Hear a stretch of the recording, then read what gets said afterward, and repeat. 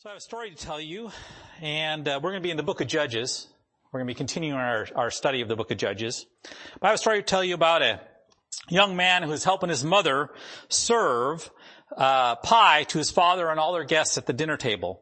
Each time the boy brought another piece of pie to the table, he'd set it down in front of his dad, who would then pass it on to one of the others at the table. After watching his father do this several times, the boy leaned towards his father and whispered, "It's no use, Dad. Mom's cutting all the pieces the same size." So, maybe your mom, was nice to her husband and did that, but obviously not in that story. Judges, and we were in Judges chapter 1. Let's see, let me get right to where we were at. We were in verse 4. And in verse 4 it says, "And Judah went up, and the Lord delivered the Canaanites and the Perizzite into their hand, and they slew of them in Bezek 10,000 men." Just starting off, I want you to think about this. Can you imagine if you were living back in this time? If you're a guy here, ladies, you would get the exemption for this for the most part. But the Lord might have called you to go to battle, and you may have had to kill someone. That may have very well been the battle of life that you were chosen to be in. If you were in the book of Judges or in the book of Joshua, you may have spent a good portion of your life doing nothing but fighting for the Lord. And that fighting for the Lord could be all sorts of different ways. Obviously, in this case, they're specifically talking about going out and doing combat. That means there's basically two groups. They're going to come together and they're just going to try to bash each other's brains out, slice each other to pieces, and see who the victor is. That's what warfare is kind of like. Yes, we've modernized it and we've tried to drape this concept of ethical and moral warfare on top of it, but in its core, it's brutal. It's violent. It's something that man should never have the taste to want to live for. When you have a man that desires to go to war in this kind of warfare, that might, young ladies, good hint, just, uncheck that person from your list right there. That'd be a good indication of somebody you probably do not want to hitch up your rest of your life to. Because it's very easy to have an ideological idea about what warfare is, and we've glamorized it, we've glorified it, and I have a lot of respect for the people who've gone before me in the military, whether it is World War I, World War II, Korea, Vietnam, the Cold War, Desert Shield, Desert Storm, honored Bosnia, Serbia, all the other, just keep going through history. I have a lot of respect for the people who served. I really do. And I don't care whether they served in a combat situation or not. For me, I served on board a combat ship. I served on an aircraft carrier, but we never actually blew anybody up. We were the unfortunate people that, when I first got there, they said, cross this line and you die in Libya, and we'd cross that line and nothing would happen, but the next ship would come in and they would get to blow up an airplane. We get any fun like that. I was there when Desert Shield started, so there's all the stuff going on, and we didn't get to actually do anything. Now, we thought we were going to do something, but nothing actually really happened. And I'm thankful in a lot of ways for the Lord for that, because there's a lot of people who go off to war. When they come back, there's some repercussions. And I'm not talking just PTSD. I'm just talking about there's a lot of things they have to deal with, whether that's guilt of the fact that they survived because God was merciful and one of their friends didn't. If you would have been one of these people that went out to Judges and you went out to war, understand not everybody comes back home. And it may have been your best friend that you went out with, you went out to battle, and you're going to come home, and you're coming home to your wife and your kids, and you see his house next to yours with their wife and their kids, and daddy's not coming home.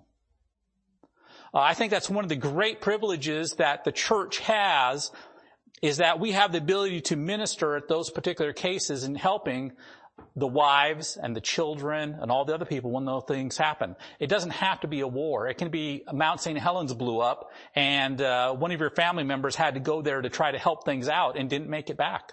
It could be whatever natural occurrence could happen. It could be something else. That's the one thing that's great about the church family, is we have the ability to help one another, to stand in the gap when there's something going on with the family.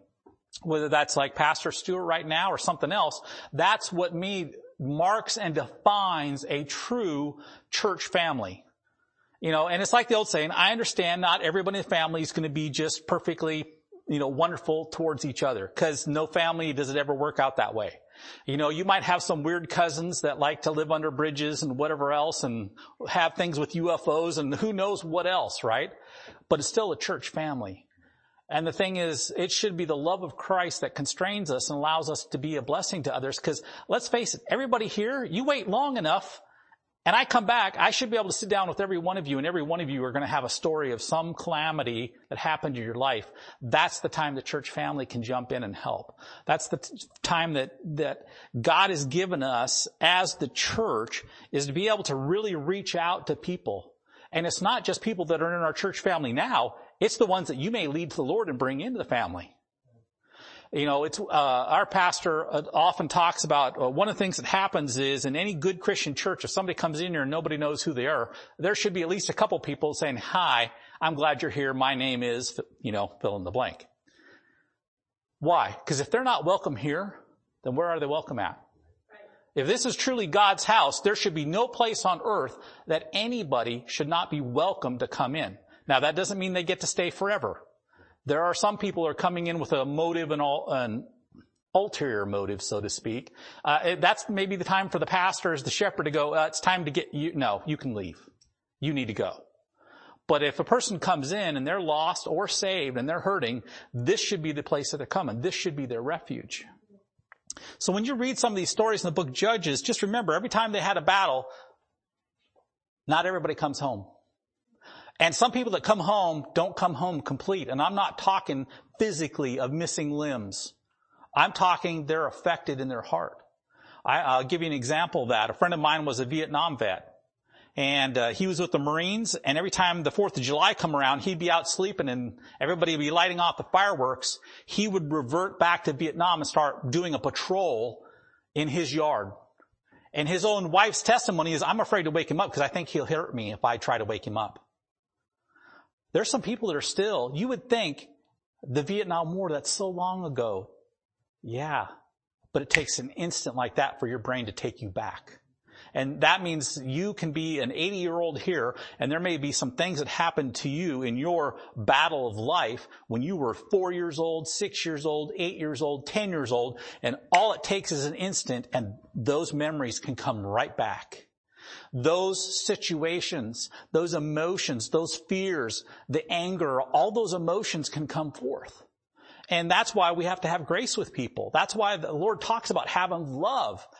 Because love goes, and charity is talking about when somebody's going through some of these things, you may not understand it all, but that doesn't mean you can't have love and charity for them when that situation goes on. And so we need to think about some of those things when we're looking in the book of Judges. But to continue on here in Judges, it says, "And they found Adon-Bezek in Bezek, and they fought against him, and they slew the Canaanites and the Perizzites. But Adon-Bezek fled, and they pursued after him, and caught him, and cut off his thumbs and his great toes. And Adon-Bezek said, 70 kings, having their thumbs and their great toes cut off, gathered their meat under my table, as I have done, so God hath requited me. And they brought him to Jerusalem, and there he died."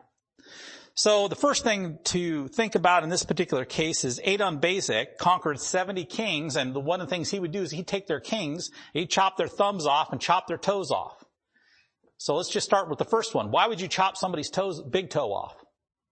Anybody have an idea? Balance. You can't run if you don't have a big toe. The best you can do is a shuffle. You'll never be able to run away. You could never get away. Thumbs. What happens if you don't have thumbs? You can't, it's hard to pick anything up. So you notice the word the Bible uses here about how they ate. It says here, "And they gathered their meat." That was, so if he threw meat off the table onto the floor, they would have to take their hands and try to scoop it together to pick it up and be able, and grab it without the benefit of a thumb to put it in their mouth. All the things that we take for granted that you can do with a thumb. An example would be, think of birds and a bird in a tree, and they grab like this. Well, you cut that thing off and see them stand on a tree sometime. First time the wind goes, they're coming off of that thing. Or they're going to do one of them loopy-loop things if they have really big long claws. But they can't position and grip and hold on to things.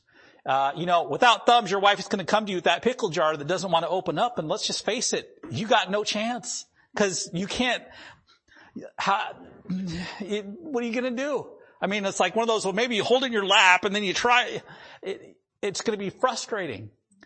All of the things that you take for granted that you can do with your fingers and thumbs, that you can grab things finally, that you can adjust the amount of pressure you apply to all these things. You can't do that anymore. It's all gone. I will say this about this king, as ruthless as you may see in how he treated these people, I do find one thing about him that I find pretty amazing that most people today don't have. He said, God. Did you see that in there? He mentioned God.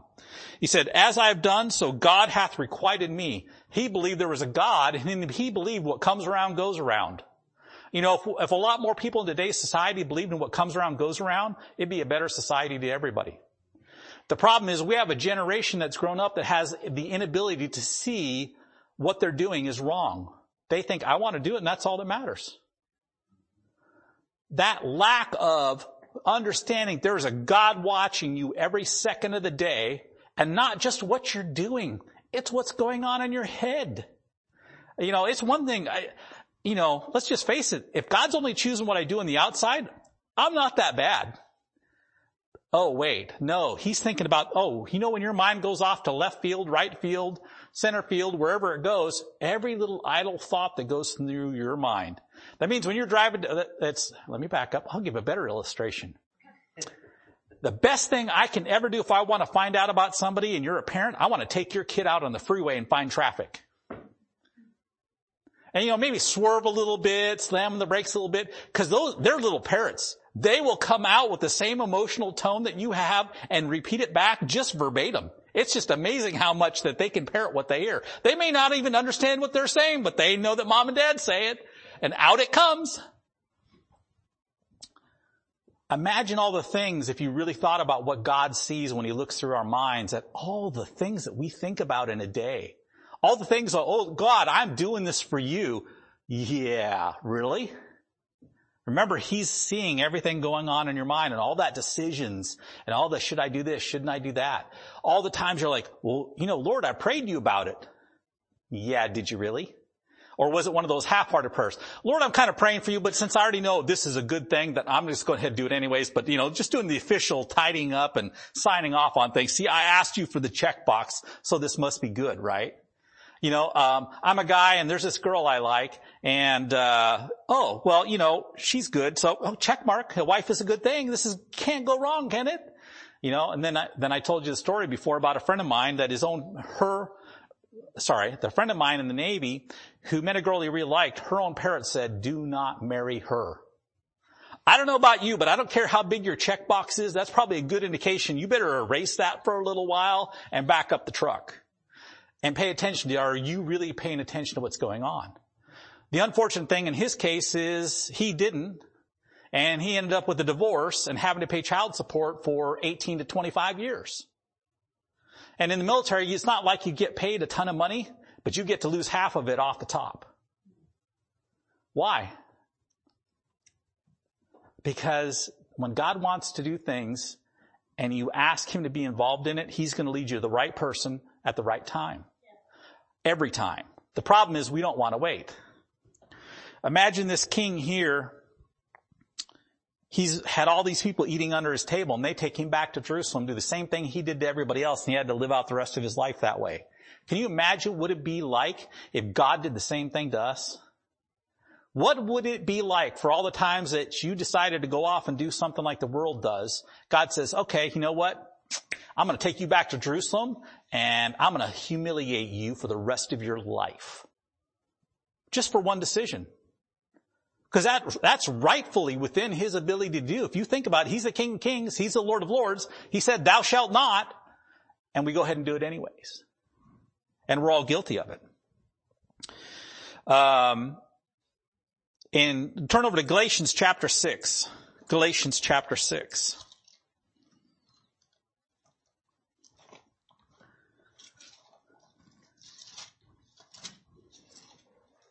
And if you're like me and you went to Ephesians first, you're wrong. You got to back up the other direction.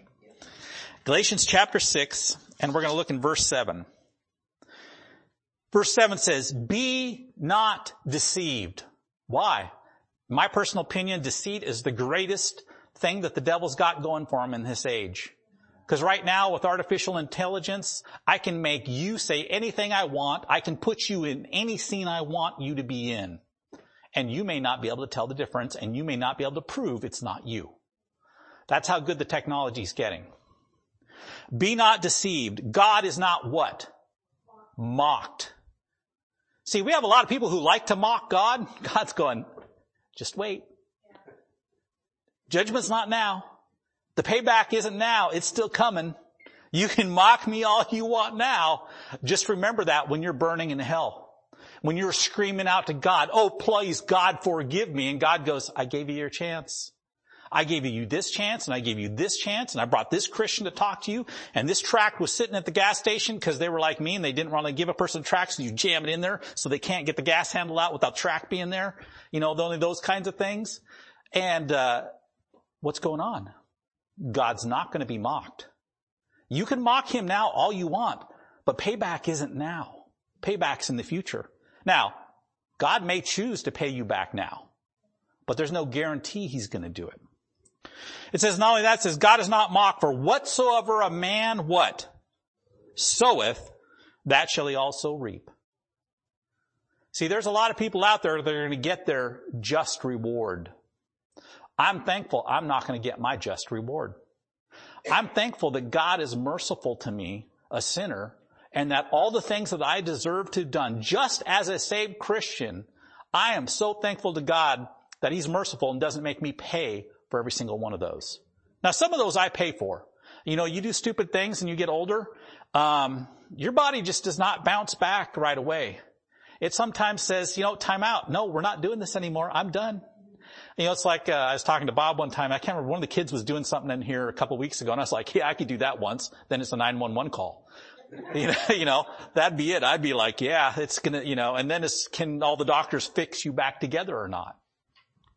But that's the way it is. God's not going to be mocked. We're going to reap what we sow. But thankfully, as Christians, we don't reap what we actually sow. Now, you are going to reap some of the things you sow, but you're not going to reap all of it. And I can't tell you how much I am so thankful we have a merciful God that's way. That we don't have a God like Allah and a God like everybody else has. Our God is merciful and doesn't give us our due result, you know, what we do really owe him. Let's turn back to Judges chapter 1. Judges chapter 1. And we're going to look in verse 8. And it says, now the children of Judah had fought against Jerusalem and had taken it and smitten it with the edge of the sword and set the city on fire. So this is the first occurrence of the word Jerusalem. The first occurrence of what the town they're actually really talking about is turn back to Genesis chapter 14. Turn back to Genesis chapter 14, verse 18.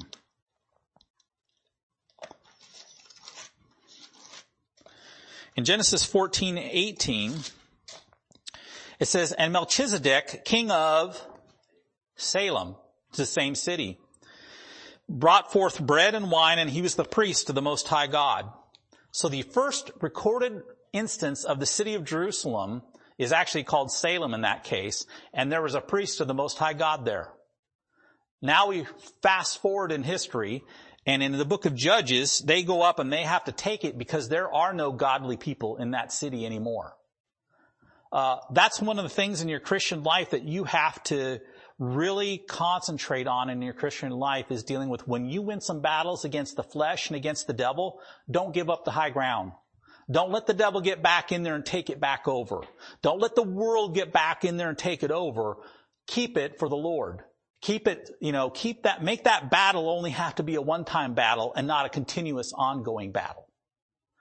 Nobody wants to ever do that. And by the way, if you have to go back and keep fighting over the same thing again, the bad guys typically start getting wise. They start learning about some of the methodologies about how you fight and all this other stuff. It's going to get harder and harder. Well, if our own human enemies operate that way, don't you think the devil's a little bit smarter than that? Don't you think the devil's more than wise enough to figure out the different ways that you're going to have to go back to this battle? And by the way, if you want to win these battles, you need the Lord on your side. And that's not just oh Lord, prayer for 2 seconds and then off to battle you go. That's the Lord being part of your daily battle, the daily walk that you have. So the first occurrence of the full name is in Joshua 10:1, and it comes to pass when Adon-Zedek, king of Jerusalem, had heard how Joshua had taken Ai and utterly destroyed it, and as he done to Jericho and her king. So this city's there, and the amazing thing is God's taken the city. Jerusalem means it's supposed to be a city of peace. This city's been fought over more than any other city in recorded history. I didn't write them down. I have the notes somewhere of all the times it's been attacked and battled, all the way through Bible history and secular history. I just forgot to bring it with me, unfortunately. But nonetheless, this city's been attacked over and over and over and over again. And here God is calling this the city of peace. I mean, I don't know about you, but that's a sense of humor. You'd have to have a sense of humor to call it that. But it's also a sense of prophecy. It will be the city of peace. But it's only going to be the city of peace when the King of Peace shows up, when the Prince of Peace shows up, when the Lord comes back to set up the government. Then there will be peace in Jerusalem. That's why one of the prayers that a Christian should pray is pray for the peace of Jerusalem. Why? Because it can't happen until the Lord shows up. Guess what has to happen before the Lord shows up? Trumpet's got to blow and we got to get out of here. I don't know about you, but I look at that as a win-win. That's a good prayer to pray anytime. In Isaiah 9:6, it talks about the fact that unto us a child is born and the government is going to be on his shoulders. Can you imagine what it's going to be like when God sets up Jerusalem as the capital of the earth and the government's on his shoulders? That means he's the one in the charge of everything. He's the one that delineates all that things. Can you imagine what that's going to be like? I mean, if God said that the territory there was a land flowing with milk and honey, can you imagine what it's like when God is in charge of everything? And you have 4 growing seasons a year? I mean, we're in Washington. We're lucky if we get one. If you got hay, okay, you might on a good year get 2 or 3 cuttings. But if you got tomatoes or anything that's got to go for a while, you're lucky you get one in sometimes. Imagine what it's going to be like when God takes the curse off this earth. Gets rid of mosquitoes. Praise God. And especially if you're from like Minnesota, you really don't like mosquitoes because they'll just rip your screen door down and come on in and visit. They used to sell for tourists. They used to have these little mini bear traps that are like this big, and they would say, Minnesota mosquito trap. But think about all the things that we deal with. Think of like having to weed a garden. You don't have to do that anymore. How about all the nasty weeds that are out there? Poison ivy, poison oak, fireweed. I don't think you guys have fireweed out here? I don't think so. I don't even know if they have that east side. We have that back in Montana. Because Minnesota. In Minnesota, pretty much if it grows there, it either doesn't like you or it hates you. That's pretty much the only thing. Because you got ticks, you got fireweed, which is, it's like a grass weed, but it's got like a oil on it. And when it gets on you, it burns and it's an oil. It doesn't just come off. That's not fun. You got poison ivy, poison oak, did I mention ticks? Oh, leeches. Because just if ticks weren't enough to have those in the trees, if you go in the water, they have leeches everywhere. By the way, there's like over 10,000 lakes. So good odds are anywhere you get in water, there's going to be leeches. So there's something that just doesn't like you pretty much everywhere. That's must be why the Norwegians went there, I guess. I'm not sure. At least that's where all my family came to when they came from Norway. They went to Minnesota. But nonetheless can you imagine when God removes all of that stuff? Imagine looking out at trees and they don't turn yellow and red. Unless they were supposed to be yellow or red, and then they stay that way the whole time. Imagine being able to go up to something and taste the most fresh fruit possible. And the problem is, our taste buds, they're messed up. They really are. If you go down to Mexico, the bananas we eat, they're not even ripe yet. Why are you eating them? It's like, I don't know, that's the way they go in the store. They're not green, they must be ripe. It's like, no, that's not how you eat them. Or all the other kind of fruits you get. It's like sometimes you can get some good ones. Like you can get good crunchy grapes at Costco sometimes or Walmart. And then other times you eat them, it's like, ew. I don't think my dogs even want to eat these. Can you imagine what it's going to be like when God takes a curse on this earth and to see what the flowers originally and the trees and all these fruits and berries and all this other stuff, what it's going to be like? What an amazing place that's going to have to be. And God's giving them a picture of that here when they go into the land. Turn over to Haggai chapter 2.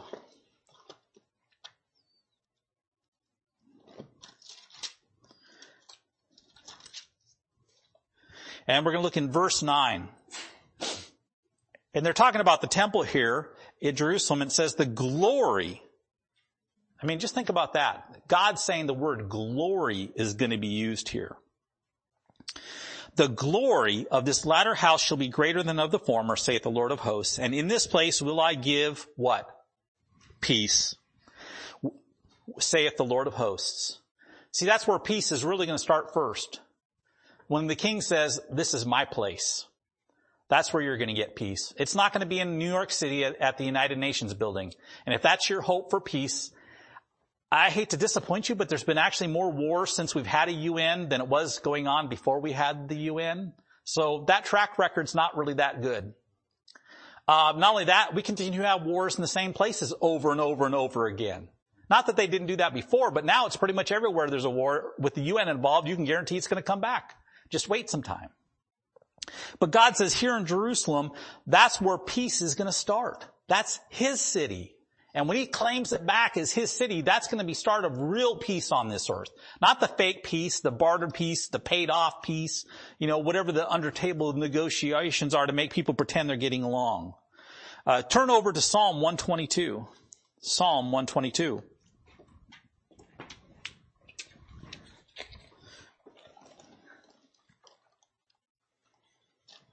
Psalm 122, and we're going to look in verse 6.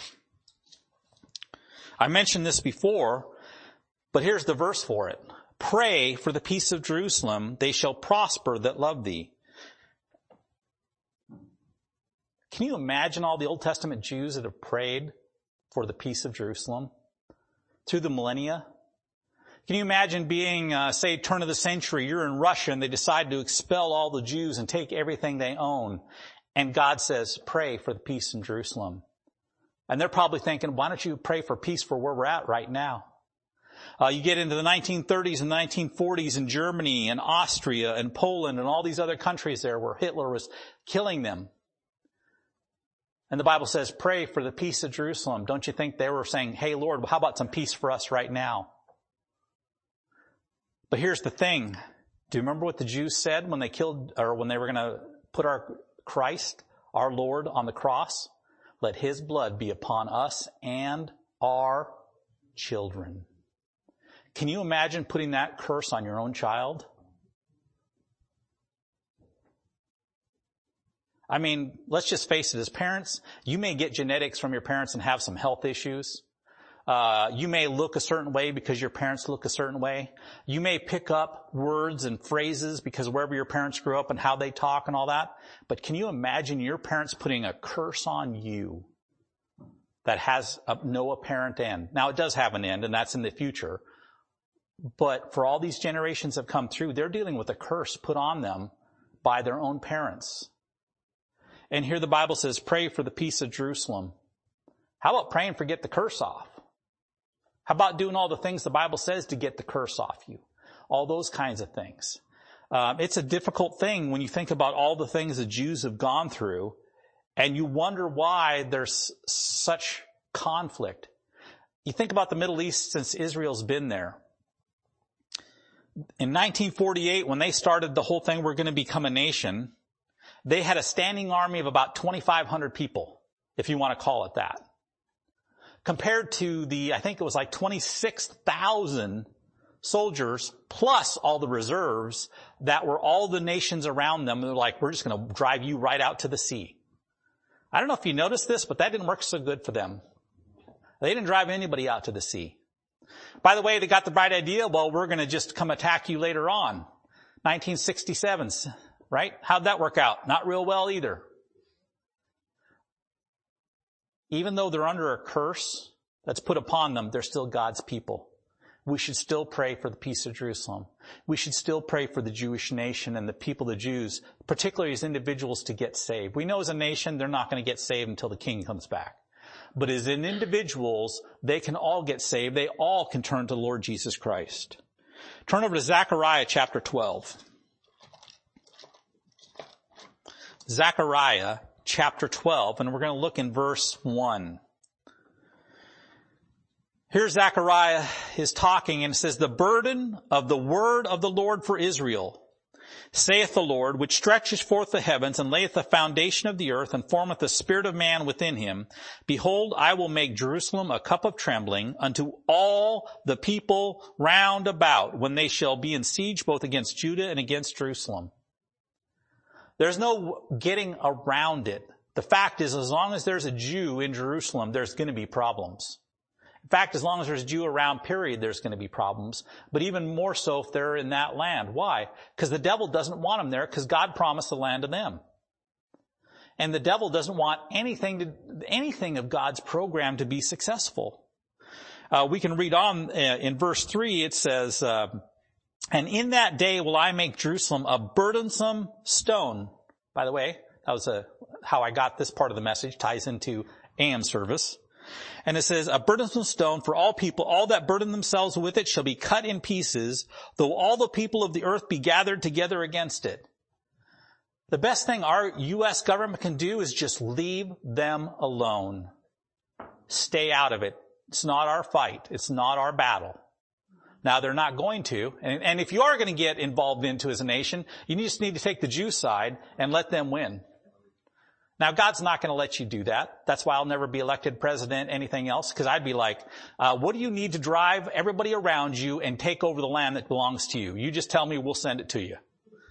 Okay, God would give me a heart attack, Senate and everybody would vote against me, all that other stuff. That's why that'll never happen. But nonetheless why? It's a stone of stumbling. It's a difficult thing that God's put out there that it doesn't matter where you live. There are people that are trying to figure out how to come up with a peace plan for Israel. Have you ever thought about in the Bible, none of the Hivites, Hittites, Amorites, Jebusites, whatever the other ites are, none of them are around, but the Jews are still here. And there's still problems going on. That's why you have Christians of all people and other people of the world say the Jews the problem. They're the ultimate problem for the entire world. Well, you better be careful who you start labeling the enemy as. Have they done bad things and atrocious things? Absolutely. But you better be careful. That's somebody else's servant. That's not ours. Judges chapter 1, verse 9. Judges chapter 1, verse 9. And afterward, the children of Judah went down to fight against the Canaanites that dwelt in the mountain and in the south and in the valley. So the first thing I want you to see with this is that God's showing us some things. First thing is, God is really not concerned whether or not your battle takes place in the mountains or not. He's more than able to help you when you're on the mountaintop. And honestly, as a Christian, most of the time when we're on the mountaintop, that is when we think we're the most victorious. That's when we think things are the easiest. But here it also goes beyond that, and it says in this particular case, it's also in the valley. We all know that inspirationally, the valleys talk about that's the tough times. That's the difficult times. That's when nothing appears to be going your way. God says, I'm able to give you a victory in that battle even there. On top of that, what's the last direction he gives you in that verse? It's the mountains, and it's the valleys, and it's a direction. The south. Anybody have an idea why he would say the south? Where's God at? What direction? North. So that's the complete opposite direction of where God is. So it doesn't matter whether you're up in the mountains, it doesn't matter whether you're down in the valleys, or you're in the complete opposite direction of where God is. God says, I can still give you a victory. But that requires you to turn to Him. It requires you to have Him involved in your battle plan. Hebrews chapter 1 and verse 9 talks about, and afterwards, the children of Judah went down to fight against the Canaanites. You ever remember hearing that name in the Old Testament very often? Canaanites. It keeps coming up over and over and over and over. And I know this is just the book of Judges, but remember when they were told to go in the land, God said, kill them all. Wipe them out completely. What did they do? They didn't do it. So what? God continues to bring them back in, and be a thorn in their side over and over again. Not just them, but some of the other nations there, the Philistines and other ones. We'll get to those in a minute. But it's the same thing in your Christian life. When you don't get complete victory over some sin, some temptation, some problem, something going on in your life with the Lord, God has a tendency to want to bring that thorn back, stick you in the side with it and go, okay, it's round 2. Are you going to learn the lesson this time? Okay, nope, round 3, here we go. Ding, ding, there goes, it's that kind of a thing. We need God to help us with these battles, and it's not just enough to win the battle, it's to keep the victory. See, that's the difficult thing is a lot of people have this mentality of a military battle as, well, you win the battle, you win the war. No, you win the battle and that's a battle and then you got to go on to the next one. Winning the war is a much longer, much bigger thing. And I'll classify it in this sense. The United States has not won a war since World War II. Now, that's my opinion. You can talk to the other people however you want. But you know what? Japan is nowhere like they were prior to when we won them. Guess what? They're our ally now. Germany is no longer the way they were. They're our ally now. Name me Korea. That was a false peace that's still technically in a state of war. There was no victory, no nothing there. Vietnam was a complete failure. By the way, it was not a complete failure because of our military. It was a complete failure because of our government. Go on to any other wars. Guess what? We went into Iraq twice. Guess what? Is Iraq our best friends these days? Are they truly our allies? No. See, we haven't won a war in the last time. You know why? Because we forgot what it meant to go to war. You don't go until somebody says, oh, I stopped. That's enough. No, you go until you win. There's a big difference between somebody telling you, oh, we give up. That doesn't mean you won. Usually that means you haven't. Because when the Japanese surrendered, it was an unconditional surrender. That means no conditional, we surrender. That's victory. In our own personal lives, when it comes to sin, when you have an unconditional victory over sin in your life, that is a victory where it'll never bother you again. But guess what? If it comes back, it's not unconditional. That means you had a conditional victory. That means it can keep coming back. We need God to deal with those things just like they needed here. And we'll see a little bit more as we go down. Verse 10, and Judah went against the Canaanites that dwelt in Hebron. Now the name of Hebron before was Kirjath Arba. And they slew Sheshai, Ahiman, and Talmai. Anybody heard these names before? Reading your Bible? They showed up before here. Okay, we'll get to that in a minute. It's all the way back in Numbers chapter 13. Let's just save some time. Let's not go there. When the spies went into the land, they saw these 3 giants. So Joshua and Caleb saw them, so did all the other spies. So they knew they were there. So in the book of Judges, when they're coming up into this land and they're trying to take it, they know there's 3 giants there. Your life, you might have some giants. And let me give you a hint. Going down to the little creek around here somewhere, picking up a whole bunch of small round stones and a sling is not going to give you the victory. That worked great for David because that was a physical victory. What we need is a spiritual victory against a giant. When it comes to a spiritual victory, you need God Almighty doing the fighting for you. You don't win because of you. You win because of Him. You want Him on your side doing the battle. In Numbers chapter 13:22, it says, and they ascended by the south and came unto Hebron where Ahiman, Sheshai, and Talmai, the children of Anak, were. If you look up the Bible and you find the word Anakim or Anak, that's giants. That means tall folk. I used to use as an illustration our church. I don't know how many of you know Carmen Hudson. Carmen Hudson's like 6'7", 6'8", or was. Now he's a little bent over, not quite straight up as tall as he used to be. Imagine and we used to have some kids that would sit up in the front. So I'd ask Carmen to come up front. And then you see some little kid that's like 6 years old and you look up at Carmen. Now Carmen's a gentle giant. He wouldn't hurt anybody. Now, God saved him. But, he would stand up there and you see that little kid. That's what they said. We're grasshoppers in their eyes.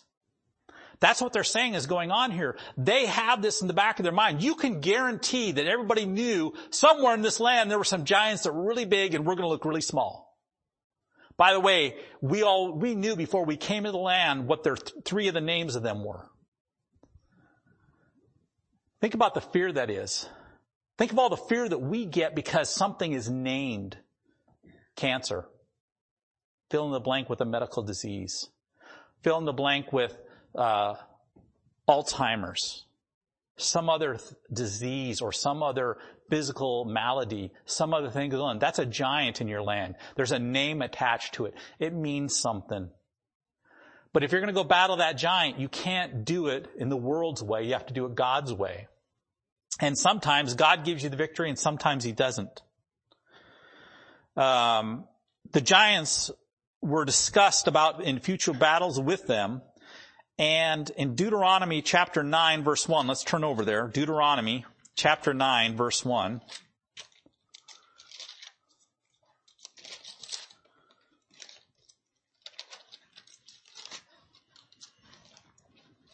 It says, "Hear, O Israel, thou art to pass over Jordan this day, to go and to possess nations greater and mightier than thyself, cities great and fenced up to the heavens. A people great and tall, the children of Anakims, who thou knowest, and of whom thou hast heard say, who can stand before the children of Anak? Understand therefore this day that the Lord thy God is he which goeth over before thee. As a consuming fire he shall destroy them, and he shall bring them down before thy face. So shalt thou drive them out and destroy them quickly, as the Lord hath said unto thee. Speak not thou in thine heart after the Lord thy God hath cast them out from before thee, saying, for my righteousness the Lord hath brought me in to possess this land. But for the wickedness of those nations the Lord doth drive them out before thee." It's not you. When God gives you a great victory, just to understand it's not us. It's God. When we get down on our knees and maybe it's something where only you and one person knows and you're praying for somebody else and that prayer request comes true, it's still not you, it's him. You may have been the tool, the instrument God wanted to use, but it's still him. He gets all the glory. He gets all the praise. And as we see that Hebron has a very special relationships to giants and Anakims, you can see it in Joshua 14 and Joshua chapter 21. By the way, anybody remember the story of Noah and the flood? Have you ever read that little part that says there were giants in the land? Oh, and after that. God told you all flesh died. And yet, there were giants before the flood, and there were giants after the flood. So if you want some homework to go, study, and you want to dig into some things, how did that happen? By the way, it's going to take a lot of work. But sometimes some of the greatest victories that you can get in your life in dealing with sin, it's going to be a lot of work. It's going to be a lot of work. In Judges chapter 1 verse 11, it says, "And from thence he went against the inhabitants of Debir, and the name of Debir before was Kirjath-Sepher."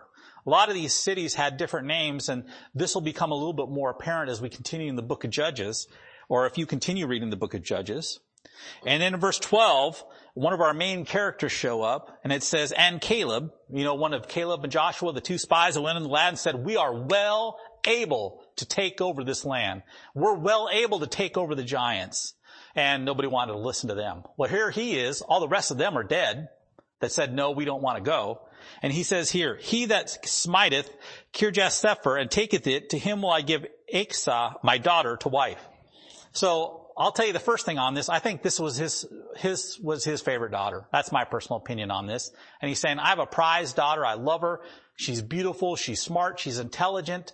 Any guy that has any brain intelligence whatsoever would want her. And by the way, if you want her, there you go. Go get them. Sick them. And by the way, if you die, I'm not out anything.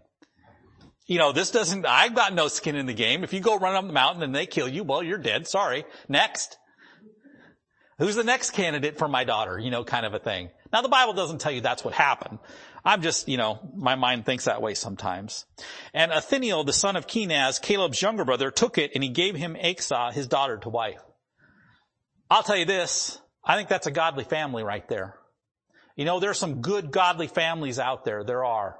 And I think it's an amazing thing when you can have a family that can have children generation after generation that are still trying to serve the Lord and do right. What kind of family must have Caleb lived in when he's talking about right here, one of his relatives? It says, Othniel, the son of Kenaz, Caleb's younger brother. That somehow, and I don't know if this is because of Caleb, I don't know if this is Caleb's parents, but they obviously brought their kids up right. Not only did they bring them up right, these kids, when it came time to the age of to change from this is my parents' God, they made it their own God. See, that's the hard problem we have in America today. We have a lot of people that are, like I told my kids, you have a drug problem. I'm going to drug you to church every time the doors are open. Right? But after they move out, it's up to them to make those choices. Are they going to make the God of their parents, the God of the Bible, their God, their personal God, or not? That's their choice. And praise God when you have family that has generation after generation of kids choosing to go right way. I'll tell you what I think that is. That's a good testimony to the entire family. Because as a parents, you can do everything you want.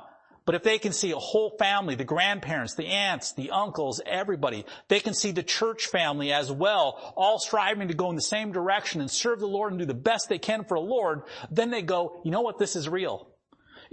My parents, you can't trust them. What do they know?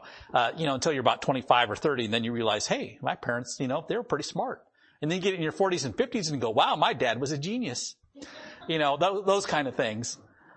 But think of those young people. One of the reasons why they don't believe and make that God their God is because they don't think you did. They're looking around and saying, hey, do all those people in church or the majority of the people, are they truly making God their God? Or are they just resting under the God of their parents? And on top of that, it takes a few young people to make a bold stand and go, here am I, Lord, send me. Whatever you want, however you want me to do it, I'm game.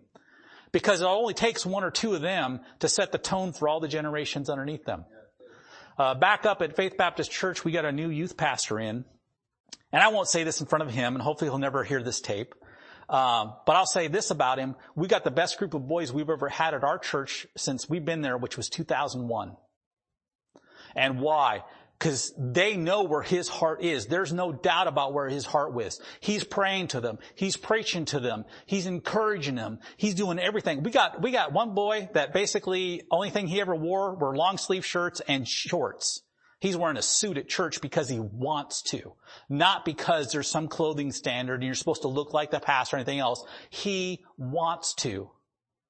We have teen boys that are now involved in our tape booth to help record services when myself or one of the other two guys are not there. We've never had that before. We've got boys that want to help out.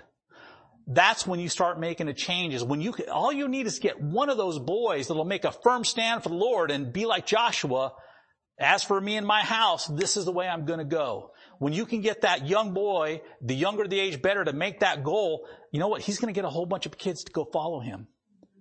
And he can help them with that transfer of my parents' God being my God. And then God can do something miraculous. Our Pastor Aaron, when he goes up before our services, he takes all the boys up front to the altar. They get down on their knees and they pray for the service that's coming. Service hasn't even started yet. They're all up here praying. I'll tell you about that. It puts you to shame if you're an adult.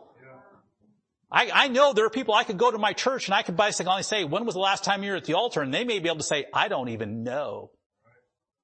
So that means in your entire life up to this point, nothing has been important enough to you to go up to the altar and pray about it. These boys think that the church service is important enough that they're going to come up and pray for you. Amen for that.